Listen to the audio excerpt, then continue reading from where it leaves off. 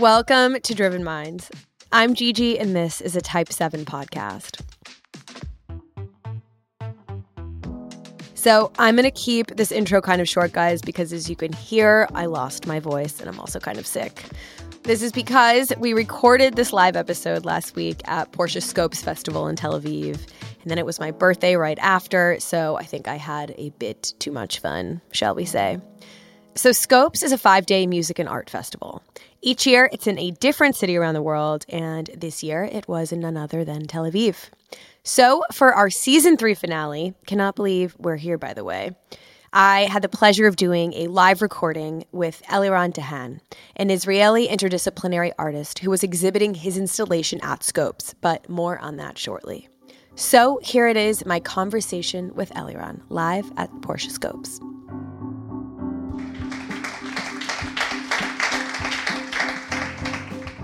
Welcome to the second live recording of Type 7's Driven Minds podcast. My name is Gigi, and I am the host of the show. Our first live recording was a year ago in Munich, and we had such a fantastic time that we wanted to bring it to a different city, so that's why we're live here in Tel Aviv. I'm really excited to be here, not only because I get to speak to Eliran, but also because I get to use my Hebrew name, which is Aviva, for the first time since my bat mitzvah. And I think the only person who's more excited than me is my father, who hopes that in 72 hours, I will somehow meet a nice Jewish boy and bring him back to the United States. So I will keep you posted as that unfolds. So I want to start off with a question, which is, who here has felt anxiety in their life and talked about it with a friend? Okay. We have a vulnerable crowd. So these types of conversations is exactly what I do on the podcast. On the podcast, I talk to cultural icons and creative luminaries to learn how they get through challenging periods of their lives and find mental strength. Because from the outside, especially with social media, we think everyone is living better, more worry-free lives than we are, when in reality, we're not unique in our problems, right? We're all going through it, and sometimes we're going through the same thing. So the inspiration to start the show stemmed from this idea, as well as my 20-year struggle with OCD and anxiety, which is obsessive-compulsive disorder for those who don't know the acronym. For 2 decades, I completely ignored my mind. I ignored my issues, and they started becoming way more powerful than I was. But I kept pushing it away, and then eventually I became overwhelmed by the noise, and I ended up checking into a psychiatric clinic. So I dropped off the grid and fully went into treatment. And I was actually having a really good time there. Like, I was really making progress, and I felt really good for the first time in a long time. But what wasn't helping was the amount of shame that I felt, and the amount of shame I felt about my mind and my problems. So I never planned to breathe a word about my OCD or where I was to literally anyone, right? I resolved to just take it to the grave. But what ended up happening was, when my friends started calling me and asking me where I was, at first I lied about it. I was like, I'm at a mindfulness retreat. There are palm trees. I was literally in Boston, Massachusetts. It was like minus 10 degrees, and I was just making up something else because I was so ashamed to be there. And the more I started opening up to my friends and telling them what was going on in my life, the more they started opening up to me. And we started having these conversations that we have never had despite 2 decades of friendship. We realized we were telling each other everything about our lives except our psychic lives. And what's also so interesting is the people who were struggling the most were often my most successful friends, like the ones that had that dream relationship and that like dream career, whatever it was. Those were the people that were struggling the most. So at the end of these conversations, we started feeling so much less alone and so much stronger. Soon after this was around 2019, I had a conversation with Franzi, who's the founder of Porsche's editorial platform called Type 7. And Franzi and her team recognized the importance of telling stories of mental strength. So together, we launched the Driven Minds podcast at the end of 2020. And since then, we've had the fortune of talking to incredible guests like Tyra Banks, Ariana Huffington, Lindsey Vonn, and Ron Howard. And we learned how they get through the challenges that life throws at them. Because by hearing ourselves and others, especially the people we put on pedestals, we realize that struggle and success are not mutually exclusive, and we are all in this together, trials, tribulations, and all. So this brings us to today's conversation with Eliran Dahan, an interdisciplinary artist exhibiting here at Porsche Scopes who works and lives in Tel Aviv. He uses sculpture and technological means to explore the effects of capitalism on society and the individual. So we are going to get into it.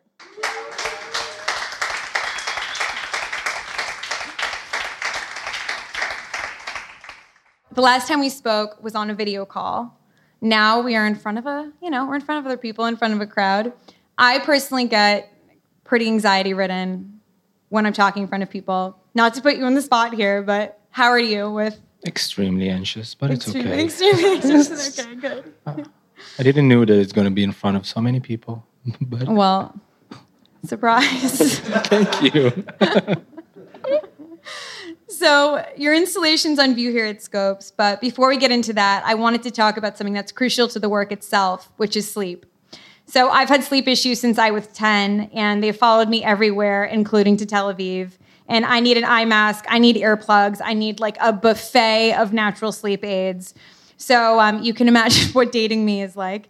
What's your relationship to sleep? Because hopefully it is not as torrid as mine. Do you just like drift off, or what does that look like for you? Just a skill that I don't know how to do it. I don't know how to sleep. So I think that's one of the big problem in my life. I think this is why I went to work in nightlife eventually. And but sleep is an issue. It's a big issue. So what do you do? Are you also on a buffet of natural sleep remedies like melatonin and I used to. But now, after a lot of years of trying to fall asleep with aids and everything that you can buy, earplugs, melatonin get me really depressed the day after. So I stopped using it, but it's working. Mm-hmm. Now I'm just reading. Okay. I'm just reading, or I'm listening to podcasts before sleep. Or to Tara Brach, if you know her. Yes, I love her, actually. Right? That's also what Tara Brach, you're just whispering in your ear, 5-second breathing. Yeah. True, it's totally... That's so funny. Well, don't tell her you fall asleep to her. I don't know if that's like the most... No, it's okay. And she also have breaks in her... She's like the most weird thing. She's talking, and then there is a break for 20 seconds, and you're like, okay, it's over. Now take a deep... And I'm like, whoa, I'm waking up. And it's... Yeah. No, I hear you. She's incredible. We'll put her name in the show notes because she's a tried and true trick for me too. So can you tell us about the backstory of how this installation came to be? Because it is also sleep related. Definitely. Yeah. So in the beginning of the crisis, the COVID crisis, I lived in an apartment that basically a room behind me, I had like 5 kids. Apartment below me, I don't know, it felt like 25 kids. I don't know, just basically I lived in a kindergarten. Mm-hmm. And I tried to look, how can I just relax at night? And how can I go to sleep? How can I block all of this noise? And I came across a device that's called a white noise analog generator. Mm-hmm. And I thought, okay, cool, it's going to solve all of my problems. Take my 69 euros and bring it to me. I got it. And it's like a tiny machine that produces white noise. And it's nice, but it's not really working against 40 kids. And I was so depressed. I was like, I waited for this device. I thought it's going to solve all of my problems in life, and it didn't solve anything. But I had a nice sound in my room when you go inside. So it's not working. Mm-hmm. And I thought, okay, I want to do something with this device. And I just dropped it for, I think, 2.5 years. Mm-hmm.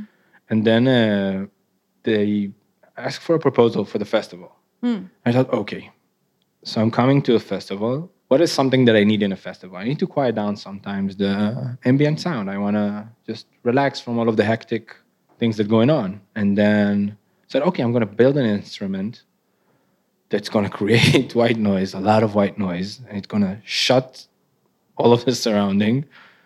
And I did it, and I built it. And it was exactly the feeling that I felt when I bought it home. It's not working. It's not quiet down anything. And I thought that was part of the process of building such a device that just show you that it's quite hard to quiet down things around me. Can you describe the installation for anyone who hasn't seen it? Yeah, so I had a fantasy that if I will build a perfect circle, that I will place them in a symmetrical distance from each other on the circle. It will block perfectly 360 degrees the sound around you. So it's basically a metal construction with 3 legs that are also in a symmetrical position. And I put some rubber underneath the surface of the machine because I didn't want any husk to come from the metal construction. It's quite simple. It's not really trying to do anything from else than the purpose of why it's built that way. And the second that you go in, you literally don't hear anything. You don't hear the machines. Right. And more that you're inside of the room and you choose to hear the machines, you want to listen to it. You want to put your attention to it. It's calming down. You're feeling, okay, it's nice. Oh yeah, it's working. It's just the same psychological Jedi mind trick that you're doing yourself. Right. To agree that it's working. The white noise machine is actually what I used when I was in treatment. This is totally coincident. They use them in psychiatric clinics to quiet, it helps patients sleep. And the other thing it does is it drowns out the noise of a therapist talking to a client. So they'd put them outside every therapy session so it would drown out the noise of the talking. So I was just like, wait, did you also go to the place I went to? Like when I saw it, I was like, are you also nuts? No, I'm kidding. But that was my first reaction. I want to talk about noise a bit because the timing of this conversation is kind of serendipitous because I was actually in Los Angeles literally 2 days ago and I did psychedelic therapy. And during the therapy session, it was MDMA therapy, where you take a really high dose of MDMA and then you are able to tap into your subconscious. And during the session, I was trying to get in the zone, but the street noise was so loud and we were like right near an airport, so there were like planes taking off and I was just going crazy. So I'm like, feeling the MDMA and I'm like hearing all the noise and I feel like I'm in some like purgatory of like, I can't be here, but I'm kind of there. So it ended up being like an exercise in accepting the noise. And then I realized that, and obviously through therapy, but I realized that there's emotional noise, breaking up with a partner or ruminating on an argument that you had with a friend or whatever it is. And there's actually real noise, which is like the hell I experienced with the planes and the cars on the street. So in this vein, what wider significance do you think noise has for you, either within the context of this installation or without? First of all, I think that me and you went to the same therapy place. Second of all, I really think that it's what you describe. You think it's coming from the outside. You always blame it from on the outside. You say, okay, I'm living in Tel Aviv, LA. It's super noisy. It's super crowded. I can't, it's not calm. It's not. And then you realize basically that, I don't know, in Tel Aviv, you have 500,000 people that sleeping great. I don't know if all of them, probably not. But like, who are they? Not in my friend group. Yeah, I know. You can ask them. But people can do it, And I feel that more and more when I'm getting older and it's the noise that you can't really hear from the outside is making all the white noise in your head. It's just totally. The unconsciousness that just haunt you all the time, I guess. I think this is the more side of the work that I'm trying to emphasize. I'm trying to say, okay, it's not going to work. I'm not going to shut a festival with 5 small elements that I bought from Amazon. Right. And everyone looks so, I don't know, so confused when they get into the room. They're saying, okay, it's not working. It's not going to work. And we thought about putting a speaker on a microphone to amplify the noise. And we eventually thought, no, it's the noise inside, and we're trying to shut it up. Pretty beautiful. Like the idea of people coming in and the whole function of the piece is that it's non-functional, right? Like the takeaway is that it doesn't work and that you'll never have quiet, and quiet in some ways within you. Yeah. That's how I'm interpreting it, at least. 100%. What was the first piece of art you created, or did that also have to be with your sleeplessness? Or I don't know. First art I created? I don't know. I probably painted with poop or something when I was young. I don't know what was... Scatological into it? No, I don't know. Since I was a kid, I was That was my runaway. Remember myself sitting in a room and just paint and just trying to avoid everything around me. And that's the only thing that worked. Right. So you were around like 5, 6 years old, I'd say, at the time. Probably. I have photos of myself as a baby playing with. And I don't know. Professionally, I did it when I was 25, 6. And how old are you now? 32. I find when we can psych ourselves out or having a hard time like owning our creative titles. I was an editor at Vogue and then at W, and I could not say that I was a writer. Like, people would ask me what I did, and despite being employed to write words, I could not own that. So I'm curious if that came naturally to you, owning the fact that you were an artist, or do you still have, okay, clearly I don't think I will ever own it. Every time that someone asks me what I'm doing, I'm always answering according to what brings me money to life, just because I think it's the right answer. Because I don't know, I'm feeling very embarrassed to say that I'm an artist, not because it's an embarrassing job, it's because I don't know, I don't feel comfortable saying it, I'm an artist. Have you ever felt comfortable saying that I'm an artist, or in general? Either. No, saying you're an artist. Like, have you ever answered yes to one? Never. Never, no. How about now? I mean, you're exhibiting here as an artist. I don't know. We talked before, and you know that I felt like I'm out of place a bit. Not because I'm not doing work and I'm not exhibiting, because clearly everyone else think that I'm an artist. But I don't think it's defined me. And when someone asks you, what do you do? I think it's a hard thing to say that you're a writer, artist, philosopher. I totally agree. Right? I don't think I will ever feel that, because I'm constantly in a battle with it. You know, like, I'm choosing to have a day job because I feel that sometimes I want to feel a struggle. What level do you feel you'd have to get to in order to claim that title? Nowhere. So you could be like at I don't know what the biggest art museum in Israel is, but you could be there and you feel it. I'll probably be there soon. It's not. Okay, that's amazing. It's not gonna change what I feel. It's not coming from this place. So if I asked you what you did now, what would you say? Easy. I will tell you I'm a UX UI designer. What I do at work. I will tell you I'm working in high tech, high-tech firm. Interesting. Yeah. And do you feel comfortable sharing your art with people, or is there a blockage in there? Like, do you share it with friends? Is it family? I mean... Not so much, to be honest. Yeah. Like, I need to drink a lot to feel that, okay, come to see my art. Yeah. I think my friends are here, and I didn't even invite them to the opening to see my installation. They came here to have fun in the festival. They didn't came to see my installation. Yeah. Have you ever considered giving it up entirely? Because it's a hobby for you then, right? I don't know if it's an hobby. It's just really intense therapy. It's just something that I have to do. I don't choose to do it. I feel if I'm not doing it, something is really wrong. And I'm thinking about it all the time.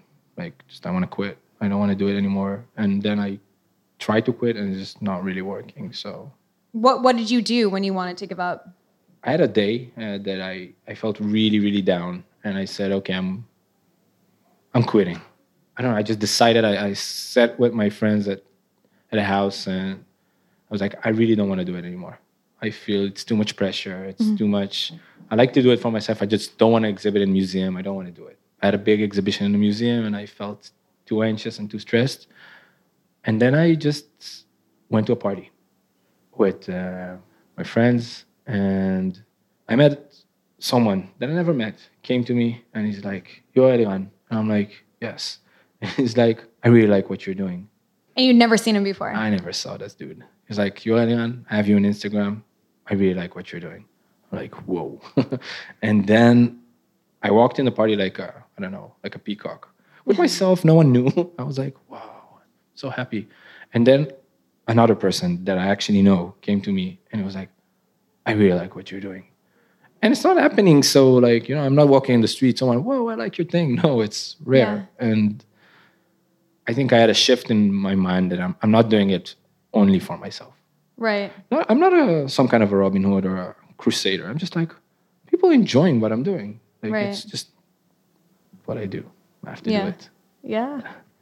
So in the times when people didn't come up to you at a party and reinforced you in a very concrete way, how did you get out of that hole and pull yourself together enough to go forward and continue making it? There's no a methodological way to do it. I think it's happening naturally in the second that I'm going into my studio, or I'm like, okay, I don't want to do it, but let's draw something. Let's do just a sculpture or something. And then you're like, whoa, it's filling you up, and you really want to do it. It's just like, okay, it's what I like to do the most, and it's giving you energy. Driven Minds is all about shining a light on the obstacles that people face and manage to overcome in order to do what they do. What has been the biggest obstacle you've faced until now? I had a lot of obstacles. I think first true big obstacle that almost knocked me out of my feet was the death of my mom.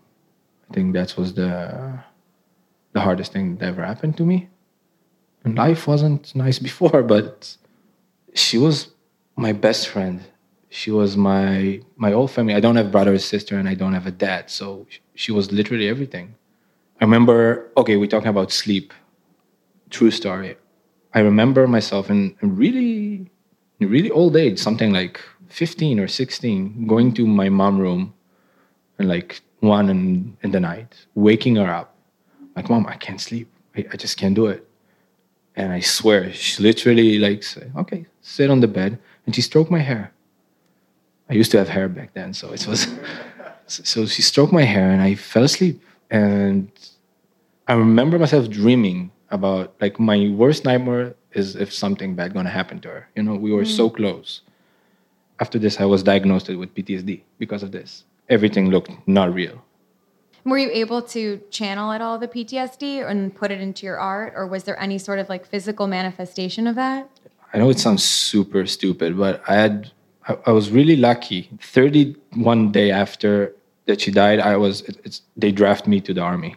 And I know it's not a nice thing, but it was immediately like some kind of a structure that's with a lot of physical training and a lot of discipline that's, okay, it's moved it a bit, just, okay, don't think about it, act.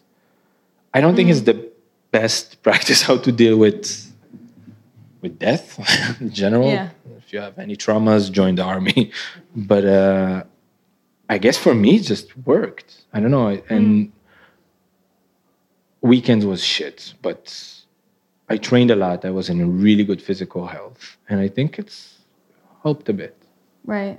Yeah, I mean, that's tried and true, though. Like, when we get out of our minds and into our bodies, there is so much research to show that just completely changes your physiological and psychological landscape. So, I mean, I can't imagine the Israeli army is. I mean, it's really intense from like, great antidepressants. Vice videos I watch, but yeah. So, you've also been open about struggling with some anxiety and depression. Has that gotten in the way of you making art, or has it more fueled your art?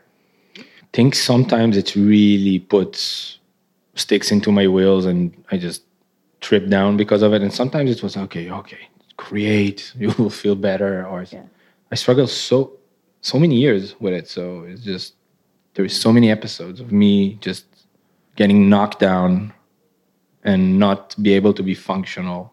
And so many times that I was like, okay, trying to take something out of it. And what's helped you the most remedy-wise? I mean, for me, it's been actually getting out of my mind and into my body 100% all the way, even just doing opposite action. Like, if I feel like shit and I cannot get out of bed, I do, like, what would I do if I were my best self right now? And then I do it, and then all of a sudden it's kind of like a fake it till you make it thing, which is actually verbatim what my therapist told me. She's like, if you don't want to do it anyway. If you don't want to, whatever it is, just opposite action yourself into happiness. And it, so you're just like, oh, really? But it actually kind of works. I think that's the same here. I think the thing that helped me the most, and if I'm looking back, it was actually physical activity and mindfulness meditation. Those are the things that helped me the most. Going for a run is just amazingly helpful. I don't know. And just breathing. Is there one particular episode you can think of where creating something actually helped you find a way out that wasn't necessarily physical? Yes. It sounds super weird, but sometimes when I'm creating something that is quite repetitive, if I'm just doing, I don't know, it sounds super stupid, but if I'm just doing circles or anything that is extremely repetitive, have some kind of a meditative energy to it. I don't know. I'm just doing the same thing a couple of times and I'm getting into some kind of a zone or a flow. Yeah, it helps a lot also. I think a lot of people can benefit from it. I don't think you need to be an artist or think that you're an artist to do it. Just take a pencil, something, and just try to do something repetitive. It's funny. I'm definitely not an artist, but I was an assistant for like 3 years and I had to do my boss's expenses. And it was the most torturous thing. I would like save up all the expenses until they were like overflowing in an envelope. And this is at Vogue, and you do whatever they tell you to do, right? It's not like, I don't want to do it. You shut up and you do it. So I ended up having to do 2 different editors' expenses. I was like, all right, I've got to stay till 4 a.m. in the morning to get this done on time. And I ended up loving just cutting out the receipt, putting the tape on the receipt and sticking it to a paper. And I was like, why am I deriving an inappropriate amount of joy from a task that is like abominable? So I completely get it, you know? I mean, it can come in any form. Very much understand the repetition part. So what's next for you? What do you have coming up? What are you excited for? I have a big solo exhibition in a museum in Petah Tikva. It's a suburb here. It's a really nice museum, and I'm really excited. It's in 1 month from now, and I worked really hard on it. I'm super excited for it. I don't know.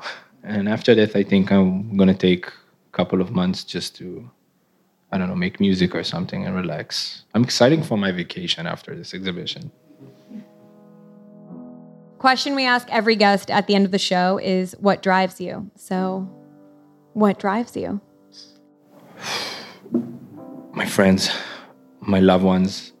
I think the environment that I'm into. I think that's every time that I'm really, really down and I'm telling it to someone that I love, they just respond with love back. And it's just, okay, I don't want to fail them, I guess.